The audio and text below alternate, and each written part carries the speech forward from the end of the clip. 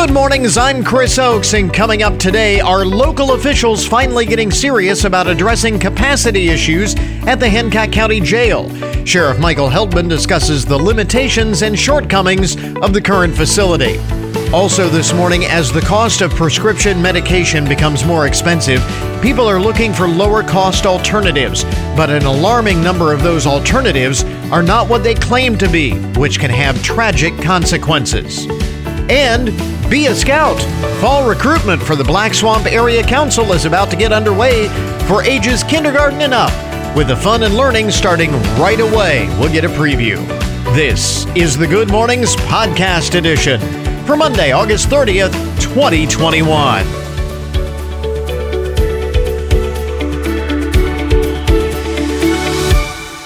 You heard the Little League World Championship was held over the weekend. Michigan beat Ohio for the Little League World title. Of course, there were no international teams participating this year because of travel restrictions, the pandemic, and all of that. So you actually had two teams from what would ordinarily be the same region playing in the championship game. It has never happened before. Normally, they would have met much, much earlier in the tournament. But Michigan beats Ohio for the Little League World Championship. We will remember that, Michigan, come November 27th. The date of the game this year. But no, that was it was the first time that Michigan had won Little League World Series since like the 1950s. And I'll tell you, I did not see the whole game. But I did tune in for the very beginning, and I knew that Ohio was in trouble when we loaded the bases in the top of the first inning with nobody out and didn't score a run. I loaded the bases, nobody out, and could not push one across the plate, and I said to myself at that very moment, I don't have a good feeling about this. So anyway, but congratulations nonetheless. To that team from up north for winning the Little League World Series. We'll remember. Here is some of the first things you need to know this morning. Get your week started. This is the latest COVID news, and see what you think about this. I'm sure this will cause quite a stir when people start to find this. People will be posting about this on social media. A judge in Cook County, Illinois, has revoked a woman's visitation with her child because she has not been vaccinated against COVID-19. The ruling was handed down earlier this month, may be the first of its kind. Rebecca Furlet has been barred from seeing her 11-year-old son, who she shares custody of with her ex-husband. Ms. Furlet's attorney said the issue had not been raised by her ex-husband, but instead was brought up by the judge, James Shapiro, during a child support hearing. When he heard that Ms. Furlet was not vaccinated, he stripped her of her visitation rights until she gets a COVID vaccine. In a report, she tells the Chicago Sun-Times, quote, I have had adverse reactions to vaccines in the past and was advised not to get vaccinated by my doctor, unquote. Nonetheless, the judge was not swayed. Her attorney is hoping an appeals court reverses the ruling, saying what the judge did is very much exceeding his judicial authority. For his part, the ex-husband, through his attorney, said they support the judge's decision. Well, no kidding. I'm surprised. By the way, husband, dad of the boy, is vaccinated. So, but that is going to cause quite a discussion, I think. First case of its kind. A woman losing custody because she has not been vaccinated. By the way, let's see. You're just getting up this morning, kind of sluggish to start a new week. Not really necessarily motivated to get going. You are not alone. The U.S. Centers for Disease Control and Prevention estimates that about 60% of Americans do not hit their recommended activity level regularly, and 25% of adults admit to exercising 0 minutes per week. If you want to increase the chances of sticking to a workout, you could try setting a consistent time to work out. A study recently released found that setting a specific time daily to work out actually is more likely to make it happen. Morning workouts, in particular, are found to enhance weight loss among participants with obesity in this study. It is believed these two things help, setting a specific time and working out in the morning, because, number one, it's easier to plan your workout and stick to the time, as you are less likely to have a work interruption if you're working out before work begins. So that's number one. And number two, morning workouts potentially increase satiety, meaning you might feel less snacky throughout the day, as your day will have started with an all-natural energy boost. So I point this out on a Monday. If you are not feeling particularly motivated, maybe this is one of those that motivates you to start a workout regimen in the mornings. It will serve you well, not only throughout the day, but in life. Something to think about on this Monday morning. We're heading toward Memorial Day. Labor Day, I'm sorry. We're heading toward Labor Day, the end of the summer season. And so you have just a limited amount of time left to enjoy those summer rituals like backyard barbecues. And that seems to have a special place in the hearts of Americans. Bush's Baked Beans commissioned a survey through one poll that finds 72% of Americans have fond memories of grilling out with a family, backyard barbecues with a family. This summer has been a time for family and friends to come back together, says Penny Caudill, the brand manager for Bush's Baked Beans. She says the grill remains a place where we can all get together and enjoy our favorite foods that make summer beautiful, from burgers to hot dogs and, of course, baked beans. The survey of little more than 2,000 Americans also found that more than half, 51%, believe outdoor barbecues are an ideal social gathering for the summer of 2021, which coincides with the lingering COVID-19 pandemic. So just a few days left to get out and actually enjoy the trappings of summer. Maybe a backyard barbecue sometime before we get into the Labor Day, post-Labor Day, end of summer. Now, summer is actually going to be around for a little while yet before the calendar says it's autumn. But, of course, Labor Day, sort of the traditional capping off of the summer season. Let's see. What else is going on today? Oh, by the way, speaking of backyard barbecues, today is National Toasted Marshmallow Day. Do you know that? Reasons to celebrate. There is always a reason to celebrate, and it is National Toasted Marshmallow Day today. So have yourself some s'mores. It is National Beach Day, National Slinky Day. When was the last time you played with a slinky? The International Day of the Disappeared. It is National Grief Awareness Day, and it is Frankenstein Day today. Frankenstein Day. I don't know if you've seen this. I saw this on social media, a meme going around.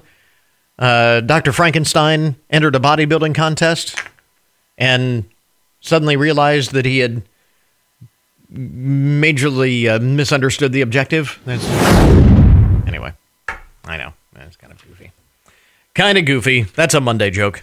And how about this? Something to think about. I just thought this was interesting. It has nothing to do with any of the news of the day or anything like that. But I thought this was very interesting and something to think about.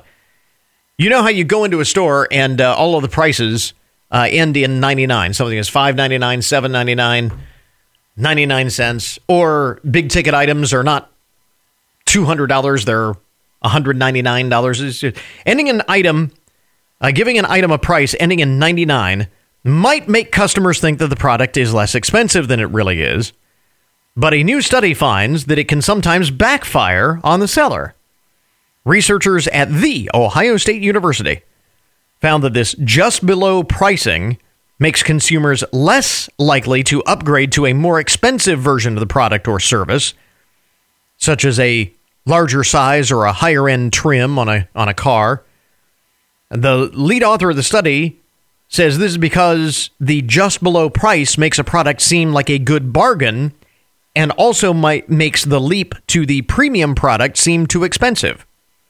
He says research has shown that, for example, if you were to travel across a state line to a community on the other side of the state line, no matter how close that is, it seems like it's a long way away because that boundary is there, and it makes the destination seem farther away. It is crossing the threshold that makes a difference. And in this study, the round number is like the state boundary, magnifying the perception of a difference in price. I don't know. I just thought that was really interesting. Something to think about there. Because you see that all the time. Prices ending in 99. Anyway, just some of the most interesting and buzzworthy stories to get your Monday morning started for what it's worth. WFIN News, I'm John Marshall. The WTOL 11 First Alert weather, a chance of a shower or thunderstorm, otherwise partly sunny, and a high near 84. A Findlay woman and a child were injured Sunday morning in a crash at the intersection of State Route 12 and Marion Township Road 212. Robin Garrettson was northbound on 212 and failed to stop the intersection while making a right turn onto State Route 12. In doing so, she traveled into the westbound lane and collided head-on with a tractor-trailer. Garrettson was trapped in the vehicle and had to be extricated by the Washington Township Fire Department. She was transported by ambulance to Blanchard Valley Hospital. Her passenger, Caden Youngston of Fostoria, was also injured and transported to BVH. The driver of the truck, Raymond Byerly of Arcadia, was not injured. Garrettson was cited for failure to stop at a stop sign. The summer construction program continues for the Ohio Department of Transportation. ODOT work in Hancock County will see repaving on US 224 east of Findlay to the Seneca County line. Traffic will be reduced to a single lane. State Routes 18 and 613 are closed for railroad repairs near County Road 257. 18 is also closed for railroad work in the village of Bloomdale. State Route 698 remains closed between Genera and County Road 313 for a bridge replacement project.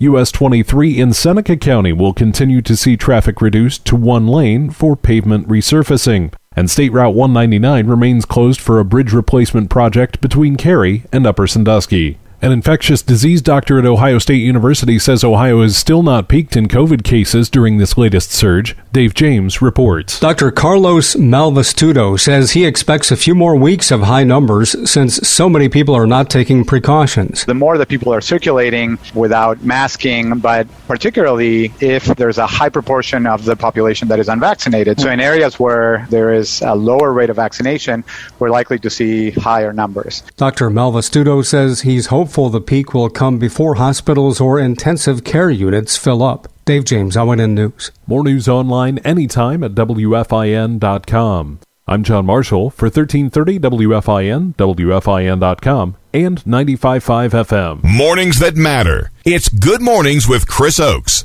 on 1330 WFIN and 95.5 FM. Our cover story this morning on Wednesday, the Hancock County Sheriff and County Commissioners presented a broad outline of plans to address future needs of the county jail facility. Emphasis on the word broad because there are several options on the table. Sheriff Michael Heldman joins us this morning. Sheriff, thanks very much for dropping by. We appreciate Good morning. it. How are you this morning? Doing very well for a Monday, all things considered. It's a Monday, yes. I understand.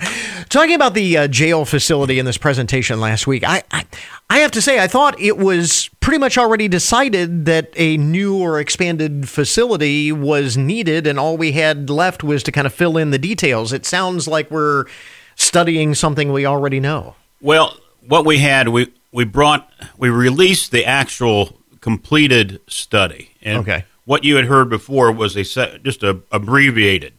And what we had last week was Monday, Tuesday, and Wednesday was 3 days of intense work with the people that the commissioners contracted with, Mark Martin and Dave Bostwick.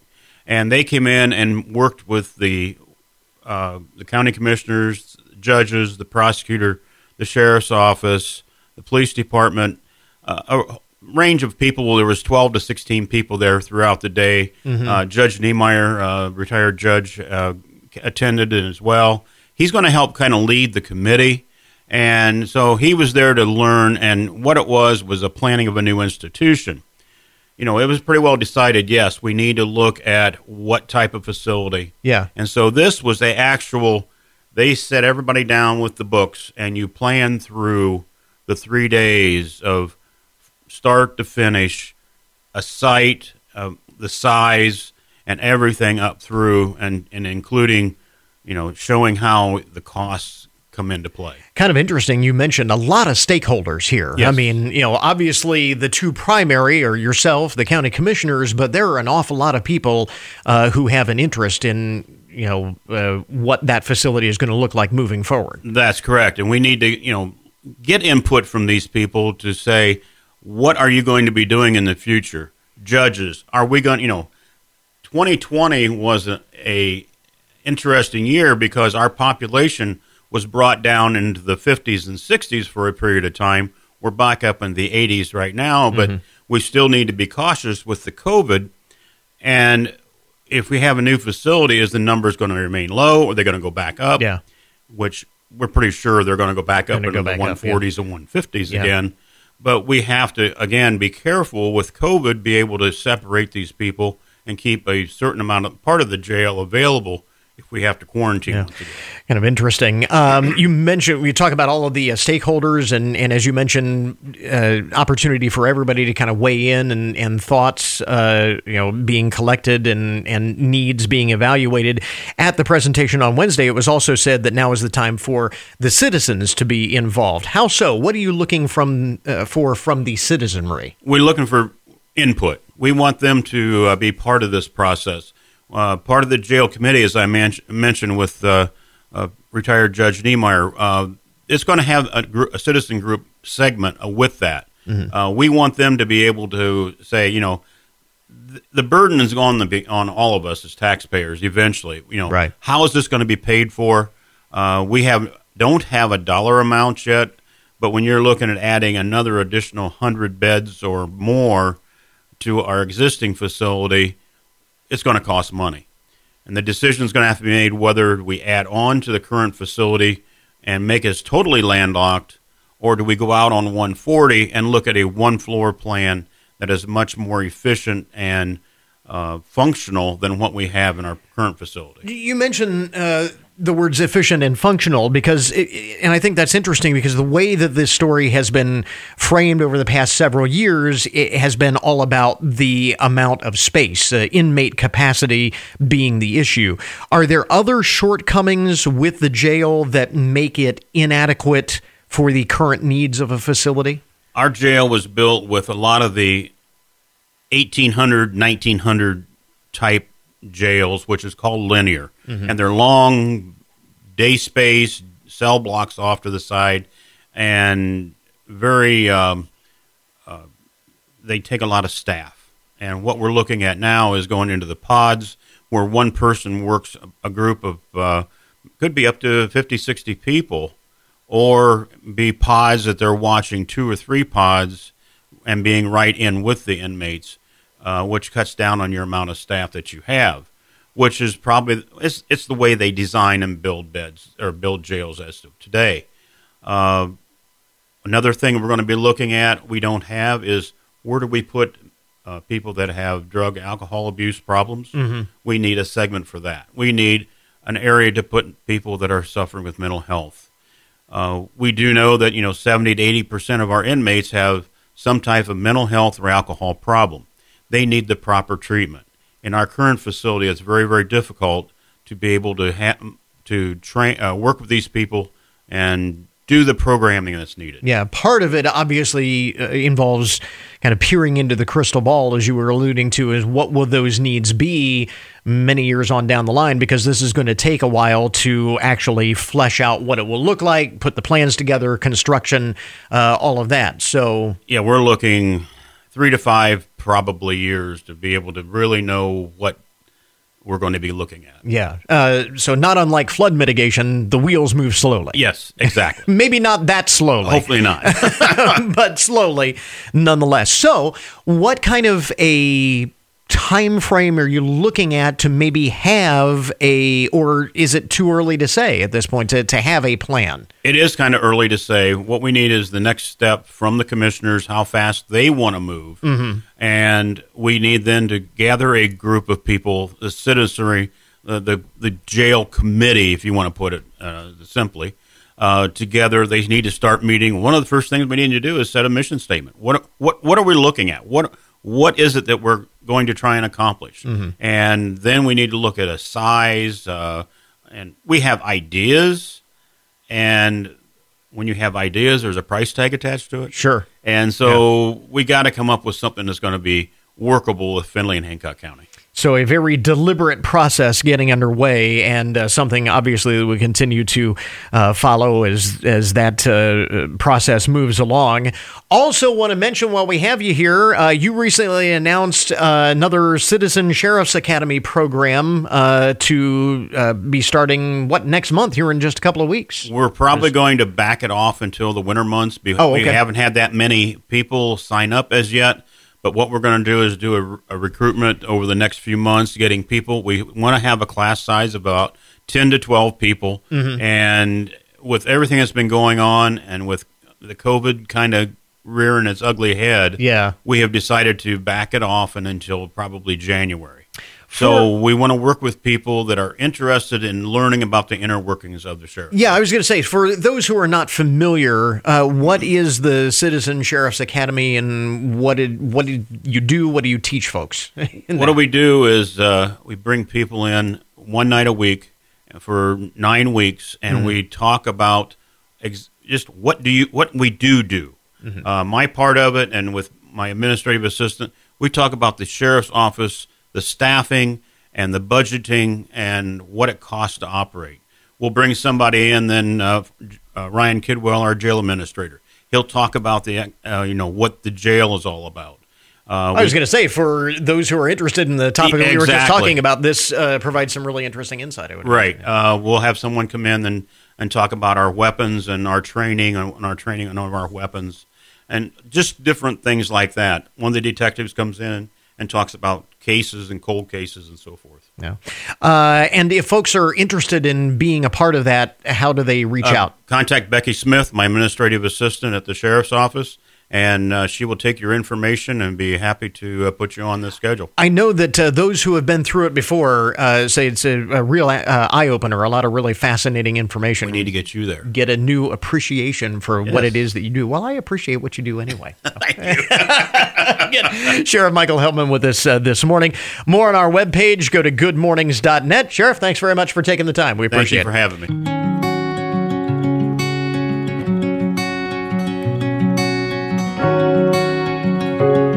To your health this morning, it is understandable that as the cost of prescription medication becomes more expensive, people are looking for lower-cost alternatives. Online pharmacies have become increasingly popular in recent years, but unlike buying something from Amazon that turns out to be less than as advertised, it is very hard to tell if the drugs that you're buying off the internet are the real deal, and it can have tragic consequences. Joining us is Ed Turnan, is a husband, father, and businessman whose son tragically was poisoned by a counterfeit medication purchased online. Ed, first of all, share your story and your experience, because it really drives home the point that we're trying to make here. Yeah, thank you. Our 22-year-old son, Charlie, back in May of 2020, went on a social media site to get a Percocet because his chronically bad back was bothering him that day. Mm-hmm.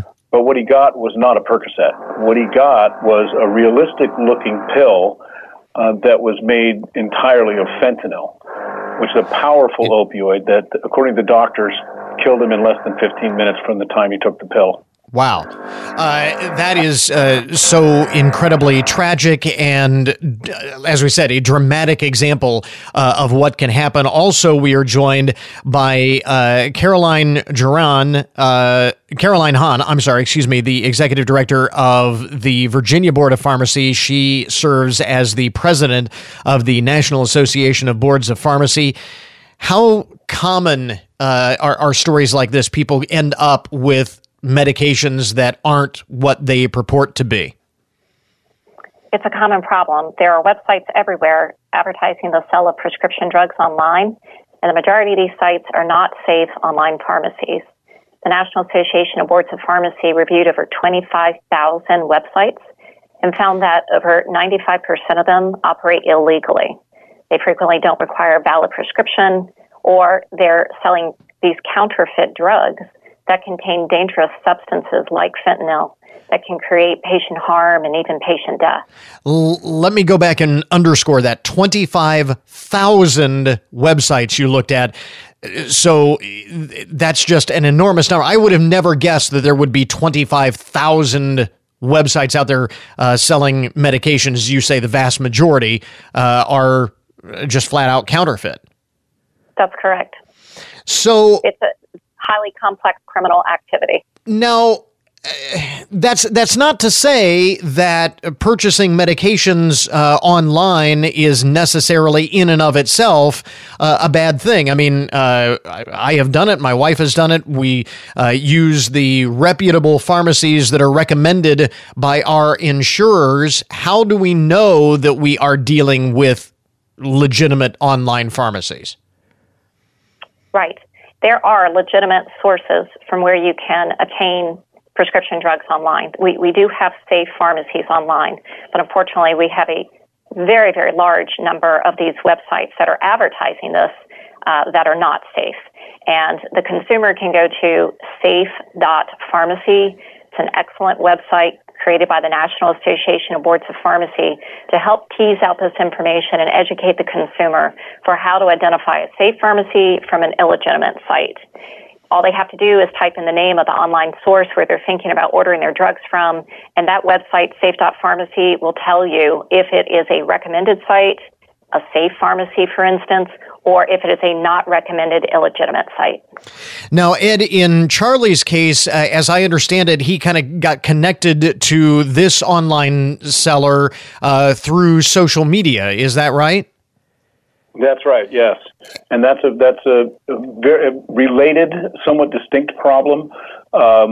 Social media, drug dealers are targeting young people because kids these days grew up taking prescription pills, and they're kind of used to taking and even sharing pills that don't always belong to them. You know, pills like, Adderall or Xanax. Yeah. And the online social media sites have just been flooded with these counterfeits. Yeah, sadly, that is an entirely different problem that we could spend another hour talking about, is the sharing of medication and the kind of the laissez-faire attitude of many young people toward prescription medications. But again, here is an example of, red flags toward getting counterfeit medicine via social media. I would assume that that's hardly ever going to be a legitimate source. That's right. If you're getting your pills in this day and age, you need to get your medications from a legitimate prescriber and a legitimate source. If you're going kind of outside of normal channels to get a prescription med, especially on social media, you can bet that pill is fake. And many of the fake ones are deadly. So my organization, songforcharlie.org, is devoted to warning young people about this new threat of counterfeit pills in the age of synthetics like fentanyl, and the fact that, sadly, these days, one pill can kill. Yeah. And based on your experience and what you know now, learning much more about this, sadly, through your experience, what advice would you offer to other individuals and parents and so on about recognizing some of those other red flags? Well, first thing I would say is that we need to raise awareness and tell everyone that these counterfeit pills are everywhere and that you need to go through proper channels when you get your medications. And that's why, a website like safe.pharmacy is such an important tool for people to check their sources and make sure that it's legitimate. I think we also need to make sure that those individuals who are seeking cheaper prescription drugs, given the high cost of prescription drugs right now currently, it makes sense that they may go online to try to find cheaper alternatives. We need to make sure that even if these are adults, for instance, just trying to take their chronic blood pressure, cholesterol-lowering agents, that they understand that these online sources are not safe, and that oftentimes what they're going to get sold is a counterfeit drug that could lead to real problems for them. It is certainly a valid point that this is not just something that young people are susceptible to. Obviously, the older we get, the more medications we are likely to take, and the more cost savings we're looking at getting. And older folks are on limited incomes. They may be even more susceptible in many respects to all of this. So, Caroline, I hear a lot of folks say, well, how come we can't, these bogus sites, these counterfeit sites, we can't just shut them down? What is the challenge and what is the effort to make to shut down these counterfeit, dangerous sellers of fake medications? This is highly complex criminal activity, oftentimes run by criminal organizations. They are fly-by-the-night type of websites. It's extremely difficult to identify where they are operating from. They might put one address on their website only to find out that it's in a completely different country altogether. And so we partner with state and federal law enforcement agencies to try to investigate these sites. And I would encourage any consumers, if they see suspicious activity, if they see an advertisement, whether it be online or in their newspaper or what have you, if it looks suspicious, please file a complaint with your local state board of pharmacy so that we can work with law enforcement agencies to try to stamp this problem out. Such an important message. Again, Ed Turnen is with us this morning. Certainly, he has the tragic experience we want to spare other families from. His nonprofit is called Song for Charlie. Also with us, the president of the National Association of Boards of Pharmacy, Carolyn Geron. Let's mention again the websites that we referenced where folks can learn more about this issue. Sure. Safe.pharmacy is the location where they can type in the name, and it will tell them if this is a safe online pharmacy or an illegitimate site. We also have songforcharlie.org, which is an excellent website for educating the youth regarding the dangers of prescription drugs. Thank you both for taking the time. We appreciate it. Thank you for having us. Thank you. We interrupt this program to bring you a broken news alert. Today's update on the odd and unusual side of the news brought to you as a public service, more or less, of Hancock County Veterans Services. A woman posted a video on Facebook. This happened on Friday. Says she claims she took the video while in line at McDonald's drive-thru in her hometown. The video shows one of the cars in front of her in line with a live cow in the back seat. A live cow in the back seat. Is there just taking your cow out for a spin.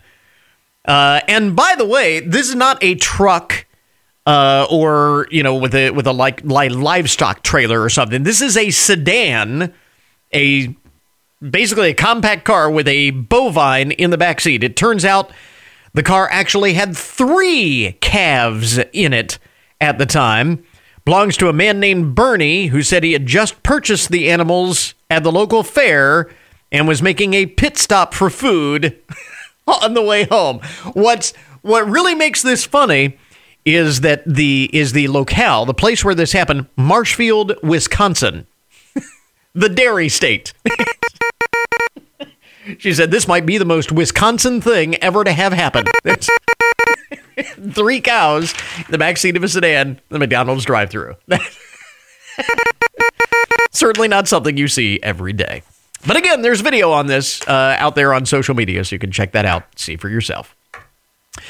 Meanwhile, in the broken news, police in Conyers, Georgia, say a suspect was fleeing from officers and stole a very unique getaway vehicle and trying to get away from officers. Stole a mortuary van, which did have a body inside.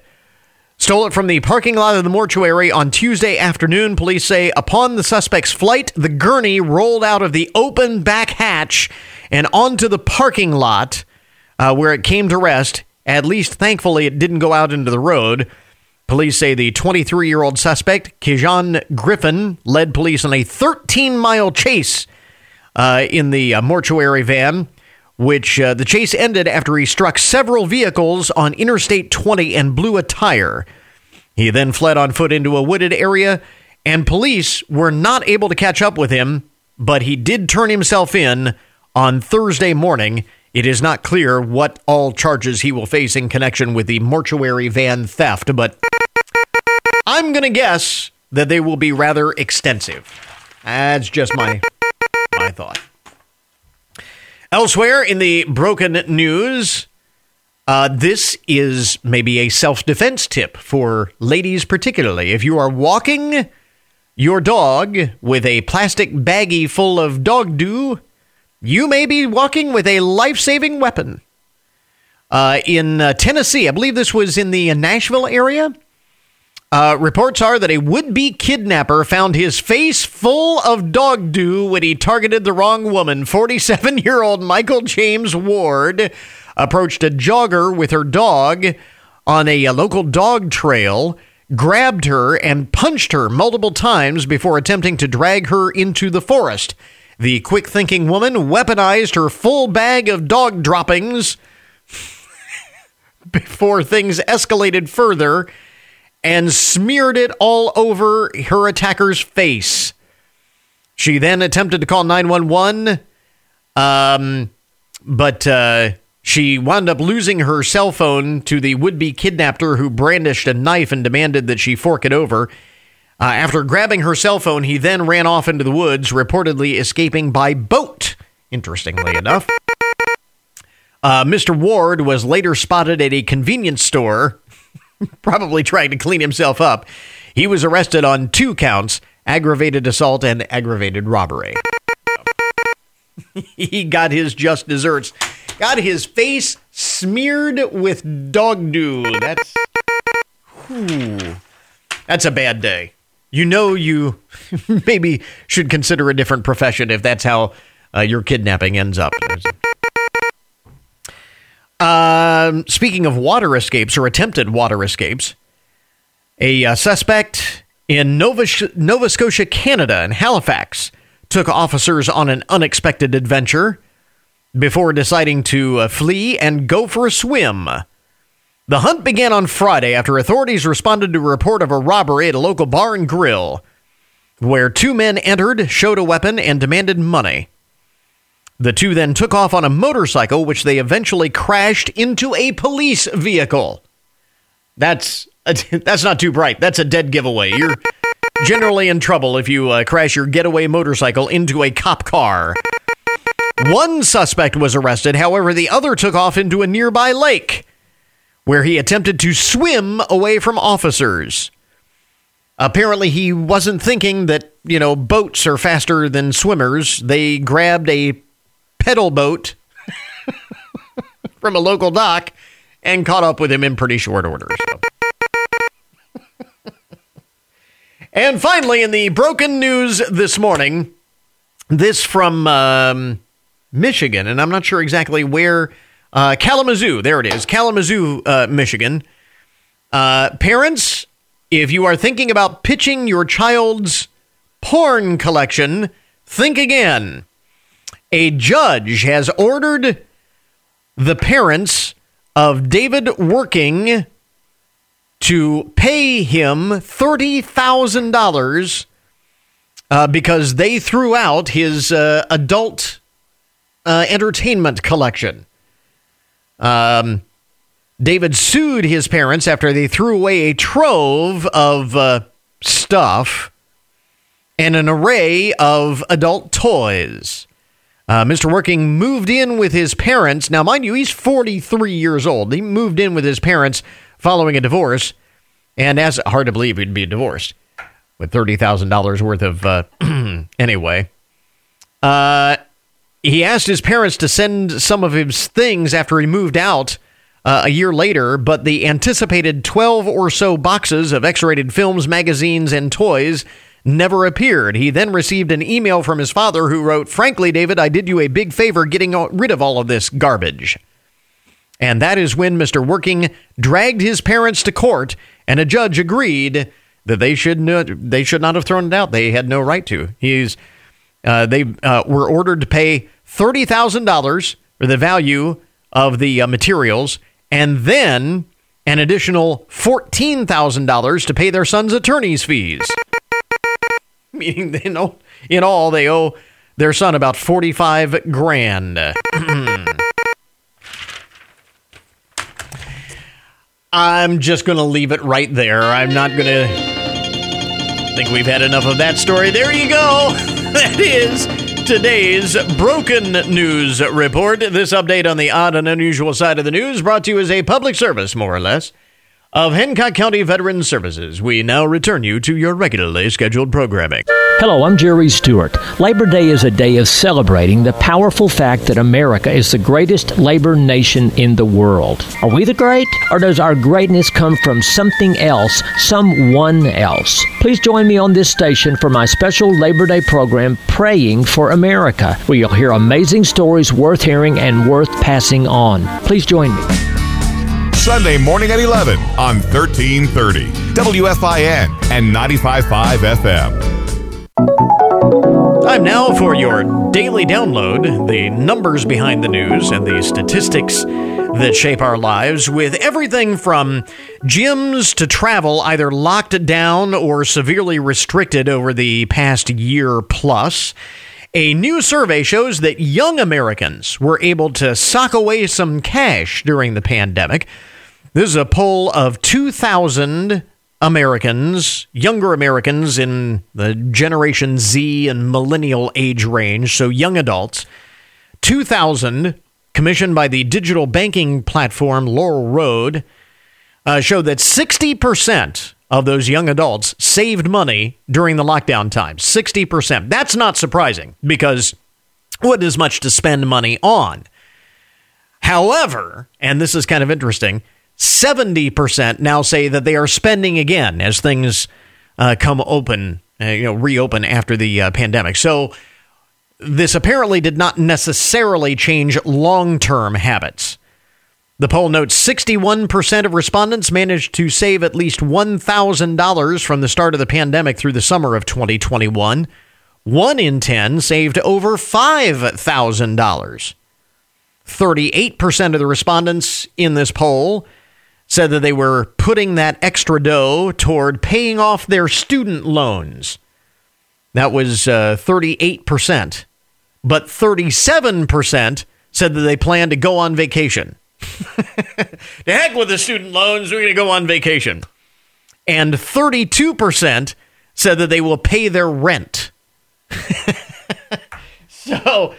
So more are going on vacation than will pay their rent, according to this website, and 29% say that they will pay off their credit cards.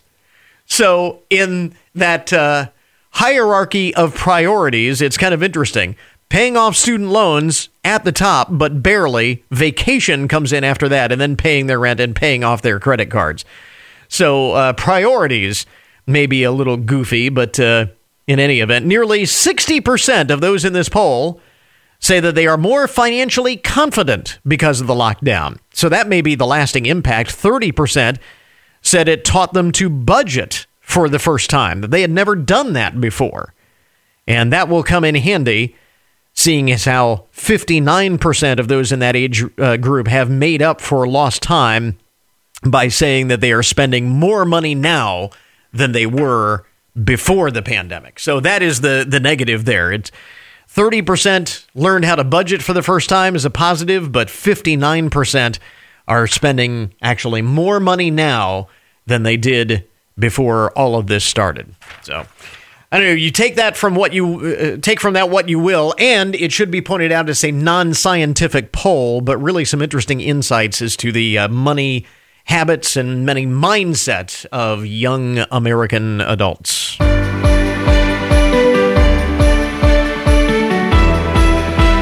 Well, it is that time of year again. Fall recruitment for the Black Swamp Area Scout Council about ready to get underway for ages kindergarten and up, and the fun and learning will start right away. Mark Cogan is here from the Black Swamp Area Council. Mark, thanks very much for dropping by. We appreciate it. Great, Chris. Thanks for having me this morning. You really appreciate it. actually are back up and running. You had camp programs through the summer and all of that, so things are starting to get back to some semblance of normal. Yeah, we transitioned last spring mostly away from Zoom meetings, and we were able to operate camp as the best of our ability this summer. Actually, closest to probably camp was almost regular camp with additional protocols, obviously, to keep everybody safe and healthy, which we were able to do, which was great. So now, turning your attention, we get into the fall season to fall recruitment. And as we said, there are scout programs for all ages, kindergarten and up. Yeah, our program starts in kindergarten for boys and girls.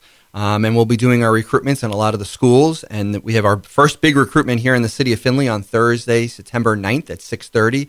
And we'll be at Glenwood, Donnell, and Whittier schools for our recruitment. The county schools, since they go back a little after Labor Day, those will be a little bit later in September. Okay. But then all of our new scouts and any families that have any interest in joining scouting, they can come out to Camp Berry on Saturday, September 18th from 9 to 12 to experience all the great things scouts get to do. I know that's one of the traditions of fall is to invite everybody out for kind of a family day to get introduced to what the scout program is all about. Yep. They get to do archery and BBs and climbing and fishing, all those great things about the great outdoors and what makes scouting so much fun. And that vehicle that we use to teach that character, citizenship, and fitness that goes kind of hand in hand with the schools are doing with the Leader in Me program. Yeah, I was going to say, a lot of us, we think about, and I remember from my days in the Scouts, all of those fun activities and the outdoor activities and so on, but there is a much deeper meaning that, as you said, really ties into a lot of what is being taught in terms of leadership within the schools. Yeah, no, absolutely. So Lord Baden-Powell, the founding of the worldwide scouting movement, he called scouting a game with a purpose. We use that outdoor adventure and that adventure of excitement and camping in the outdoors to teach those basic life skills, how to work with a team and a patrol or a den, how to be reliable, how to be trustworthy, how to be loyal. It uses that as that experience outside of the classroom and it reinforces what's going on in the classroom as well. Yeah. So you are also, in addition to looking for new scouts, you're looking for new scout leaders. We're always looking for scouting volunteers. One of the things that I look back upon when I was a boy, besides my parents, the person that was probably one of the most influential individuals in my lifetime was my scoutmaster, Mr. Salinger. And I know my team hears me talk about him a lot, but those volunteers make an impact on helping develop our youth to be leaders for tomorrow. What is involved in becoming a volunteer scout leader? Oh, to become a scout leader, you would fill out an adult leader application. You have to take our required youth protection training course. There's a criminal background check. And then we have required basic training, which a majority of that is available online now. Do you have a lot of scout leaders that are involved with the dens their kids are involved at? Is that generally the way a lot of times people get involved? Yeah, 99% of the volunteers that we have are involved because their child is in that Cub Scout den or that Cub Scout pack. Certainly not a requirement, however. No, it's not a requirement, but a lot of times that the person is involved. And you also have some other things that are going on.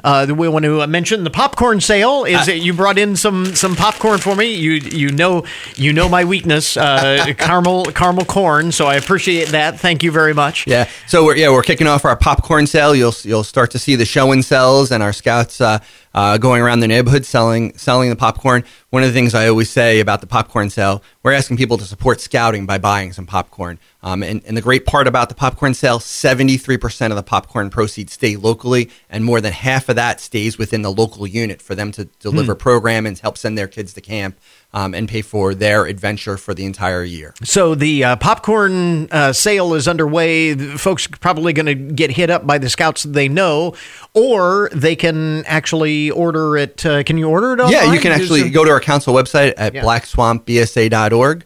And you can get that information about that, as well as all of our events and our recruiting information. And if you want to sign up for Scouting, you can also go to beascout.org. You can actually register for Scouting all online now. Okay, so we've got a link up, by the way, to the website for more information about all of this stuff. What are some of the other programs that are coming up? So it was one of the other great things that we're making sure we're offering to the community. We have a wonderful cyber chip program for online safety, as well as protect yourself rules. For our elementary school age kids and personal safety awareness programs. Those are great resources, not only for our Scouts, but for all youth in the community and their families. And I strongly encourage families to check that out. A lot of it's online safety, cyberbullying, a lot of the things that continue to affect young people, not only in Scouts, but outside of Scouts. And it's a really great resource. And then we have our Sporting Clays event coming up on September 30th, and that's a fundraiser for the council as well. And then we're a proud United Way agency, and we appreciate the support of the Hancock County United Way, as well as the other United Ways in our surrounding communities. Scouting alive and well in the community. We were talking actually a little bit before we went on the air because folks may know here just within the past couple of years, the Boy Scouts actually kind of rebranded themselves. BSA, what is it? Scouts BSA. Yeah, so what we used to be called our Boy Scouting program is now called Scouts BSA. We're still the Boy Scouts of America, but we now have girls in our Cub Scout program and in our Scouts BSA program, and young ladies can become the rank of Eagle Scout. Wow. So, and what has been the response locally with respect to that? Across our council, we have a couple hundred girls that are involved in the scouting program. We were kind of ramping that up as COVID hit. Right. So our recruitment last year was really, really challenged, but we're looking forward to welcoming entire families into the scouting program, and it's more about being a resource for the family and offering that youth development program to the whole family at a one-stop shop. And when we talk about the whole family, as we were alluding to, a lot of parents end up getting involved as leaders as well, so it literally can become a family affair. Absolutely. And what is the commitment in terms of that, because as everybody knows, as you know, kids today are so almost overscheduled, so many things that are going on. What kind of a commitment are we talking about with Scouts? So our Cub Scouts, they'll generally meet 2 to 3 times a month in their smaller den group, and then once a month in a large pack meeting. Where we got all the 8 different age groups together. So about the kids will meet about 4 times a month, and sometimes they'll do an outdoor special activity on the weekends. But generally, those other meetings are during the week. And the parents are probably, if they're involved as a volunteer, they're probably looking about 4 or 5 evenings a month to help support the Cub Scout, their Cub Scout program. So hopefully something that people can weave into their schedule, because there is so much benefit that kids get out of a program. Yeah, absolutely. Like the investment in youth, getting them involved in youth development program like Scouting, which I think is the best youth program the world's ever seen. But I might be a little biased there. That's okay. We would expect that. It really helps. The support from the community really helps to make that happen, especially for our volunteers. And it is just a heck of a lot of fun, as is evidenced again, the Family Fun Day. I want to highlight that again because it is coming up here in just a couple of weeks. Yeah, no, absolutely. We'd love to see the entire community come out to Camp Berry on